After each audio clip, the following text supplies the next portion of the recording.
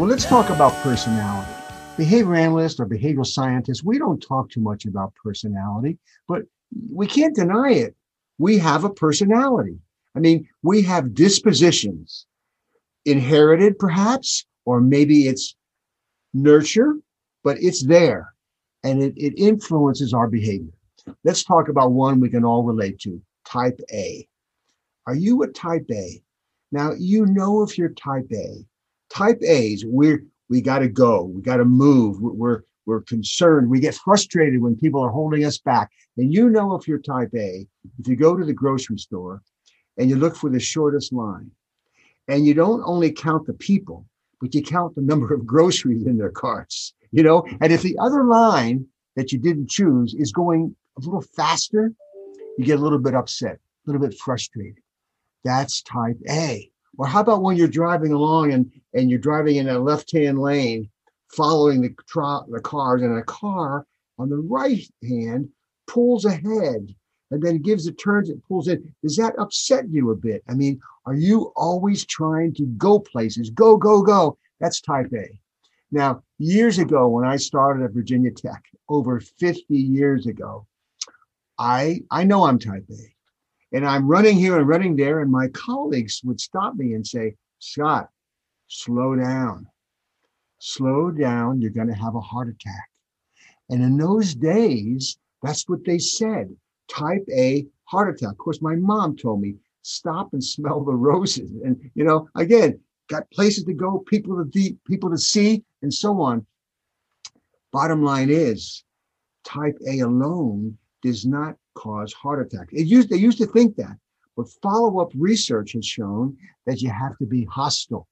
If you're type A and you're hostile, so if you have that emotional connection with your type A, go, go, go, then maybe you are at risk for heart attack, for heart disease. And so the point is, and the challenge is, if you're type A, can you still talk to yourself, covert behavior?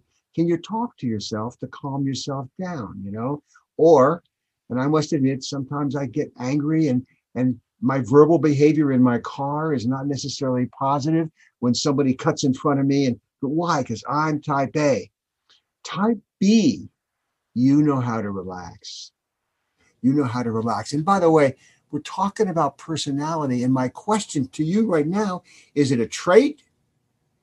Were you born that way? Or is it a state? Is it nature or nurture? Now, I believe with type A, I was born that way. I mean, I've been that way all my life. And so that makes it a trait. It's an interesting discussion. When you talk about personality, the distinction between trait and state is important, because state means I have a certain disposition, but it can change. Environmental conditions can change it. Now, as long as we're on to type A and heart attack, let's talk about another personality characteristic that leads to heart disease, and that is pessimism.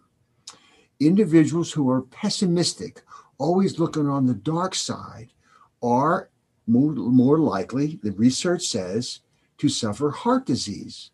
Now, my question for you to think about is pessimism a state or a trait? The opposite of pessimism, of course, is optimism, and that connects to our other presentation that we talked about, positive psychology. So optimists are happier and they're healthier. And again, pessimists are not. Now, I personally believe that optimism and pessimism is strongly influenced by the context, that we can change people, that we can change our personality with regard to being optimistic, looking on the bright side, or looking on the dull side, pessimistic. Well, and I like talking about all of this too, because I know when we were planning, you even guessed, you're like, Sean, I'm guessing you're a type A. Yes, I am a type A, 100%. And I think that, when we do talk about this and when we talk, bring in behavioral science with it, is that this isn't something that is, novel to the field of behavioral science. It's not. It's talked about, I mean, Skinner talks about, nature versus nurture and the things you're born with. There's Susan Schneider that talks about it as well. There's another book called Evolution in Four Dimensions. And that one talks about how, genetics, your genetic makeup, your epigenetic changes, behavioral, and all of these different things, how they're intertwined. And just like you had mentioned, that the traits or, the nature that we're born with, those can be changed or turned on and turned off depending on the environment. Yes. As well. Yes. And of course, again, the bottom line is these dispositions influence our behavior. Now, the term radical behaviorism. It's radical because Skinner said it's more than behavior, as opposed to methodological behaviorism. So, of course, behaviorists are willing to consider personality. Now, when you talk personality, I'm in the field of industrial organizational psychology. And you talk to any IO psychologist, and they want to talk about the big five. The big five. Now, the big five personality traits. Now, I'm not convinced they're all traits, but you talk to a personality person, they use the word trait. They believe these five. Now, these five personality traits, I'm going to use the word trait, they came from a content analysis of all the personality characteristics, and they came up with five that essentially represented all of them. So let's talk about these five. They spell ocean. So you can remember these five by thinking of ocean. So the first one is an O for openness. Now, as I talk about these things, you ought to think, are these traits? Do you know people in your life, for example, who are always open to change, open to consider new things? Is that a trait, or have you seen that change depending upon the situation? Now, openness does not really predict behavior very well, but the second one does. The C for ocean is conscientiousness. A conscientious person, and Shauna, you're certainly conscientious. Conscientious means I'm organized, I got it all together, and it is predictive of success. People who score higher on conscientiousness are typically more successful in whatever they're doing. Again, is it a trait?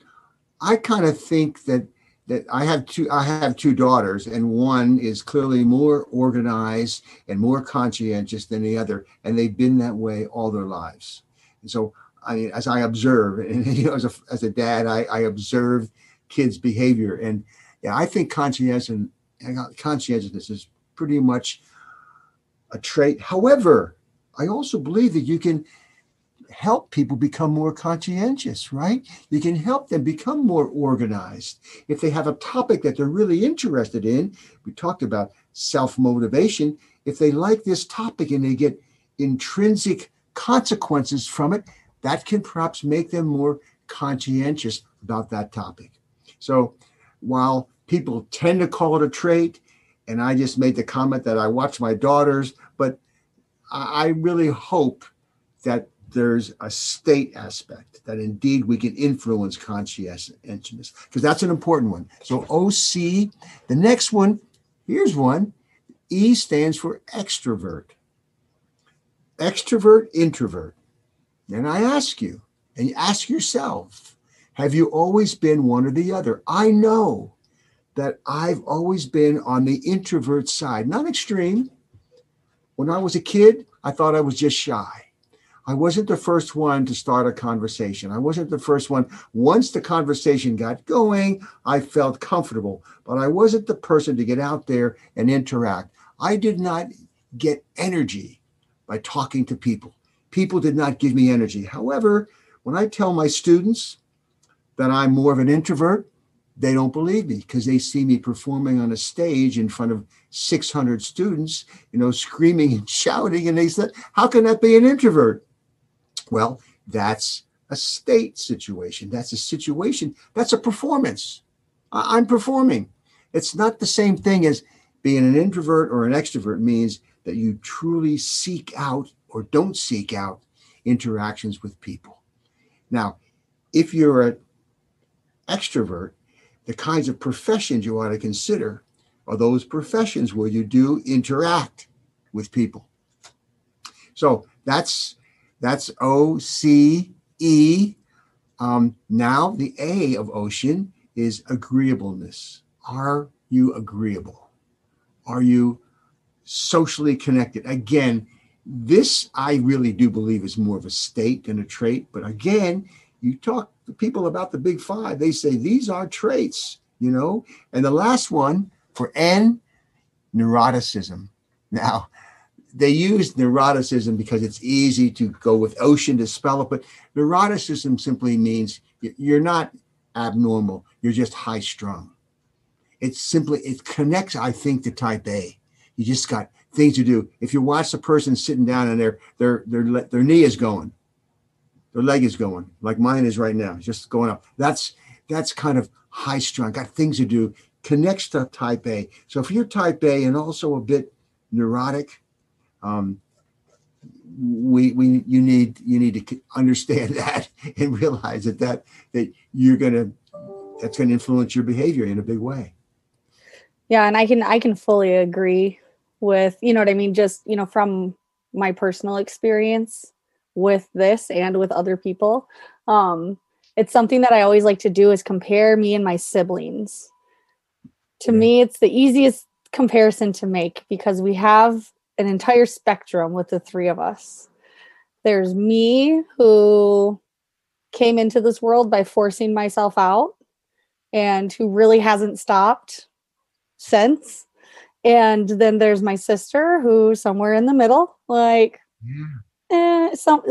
she's kind of in the middle of both sides. Mm-hmm. And then there's my little brother, who's the baby, who was weeks late. He had to be forced out, and he's just so nonchalant about everything still to this day.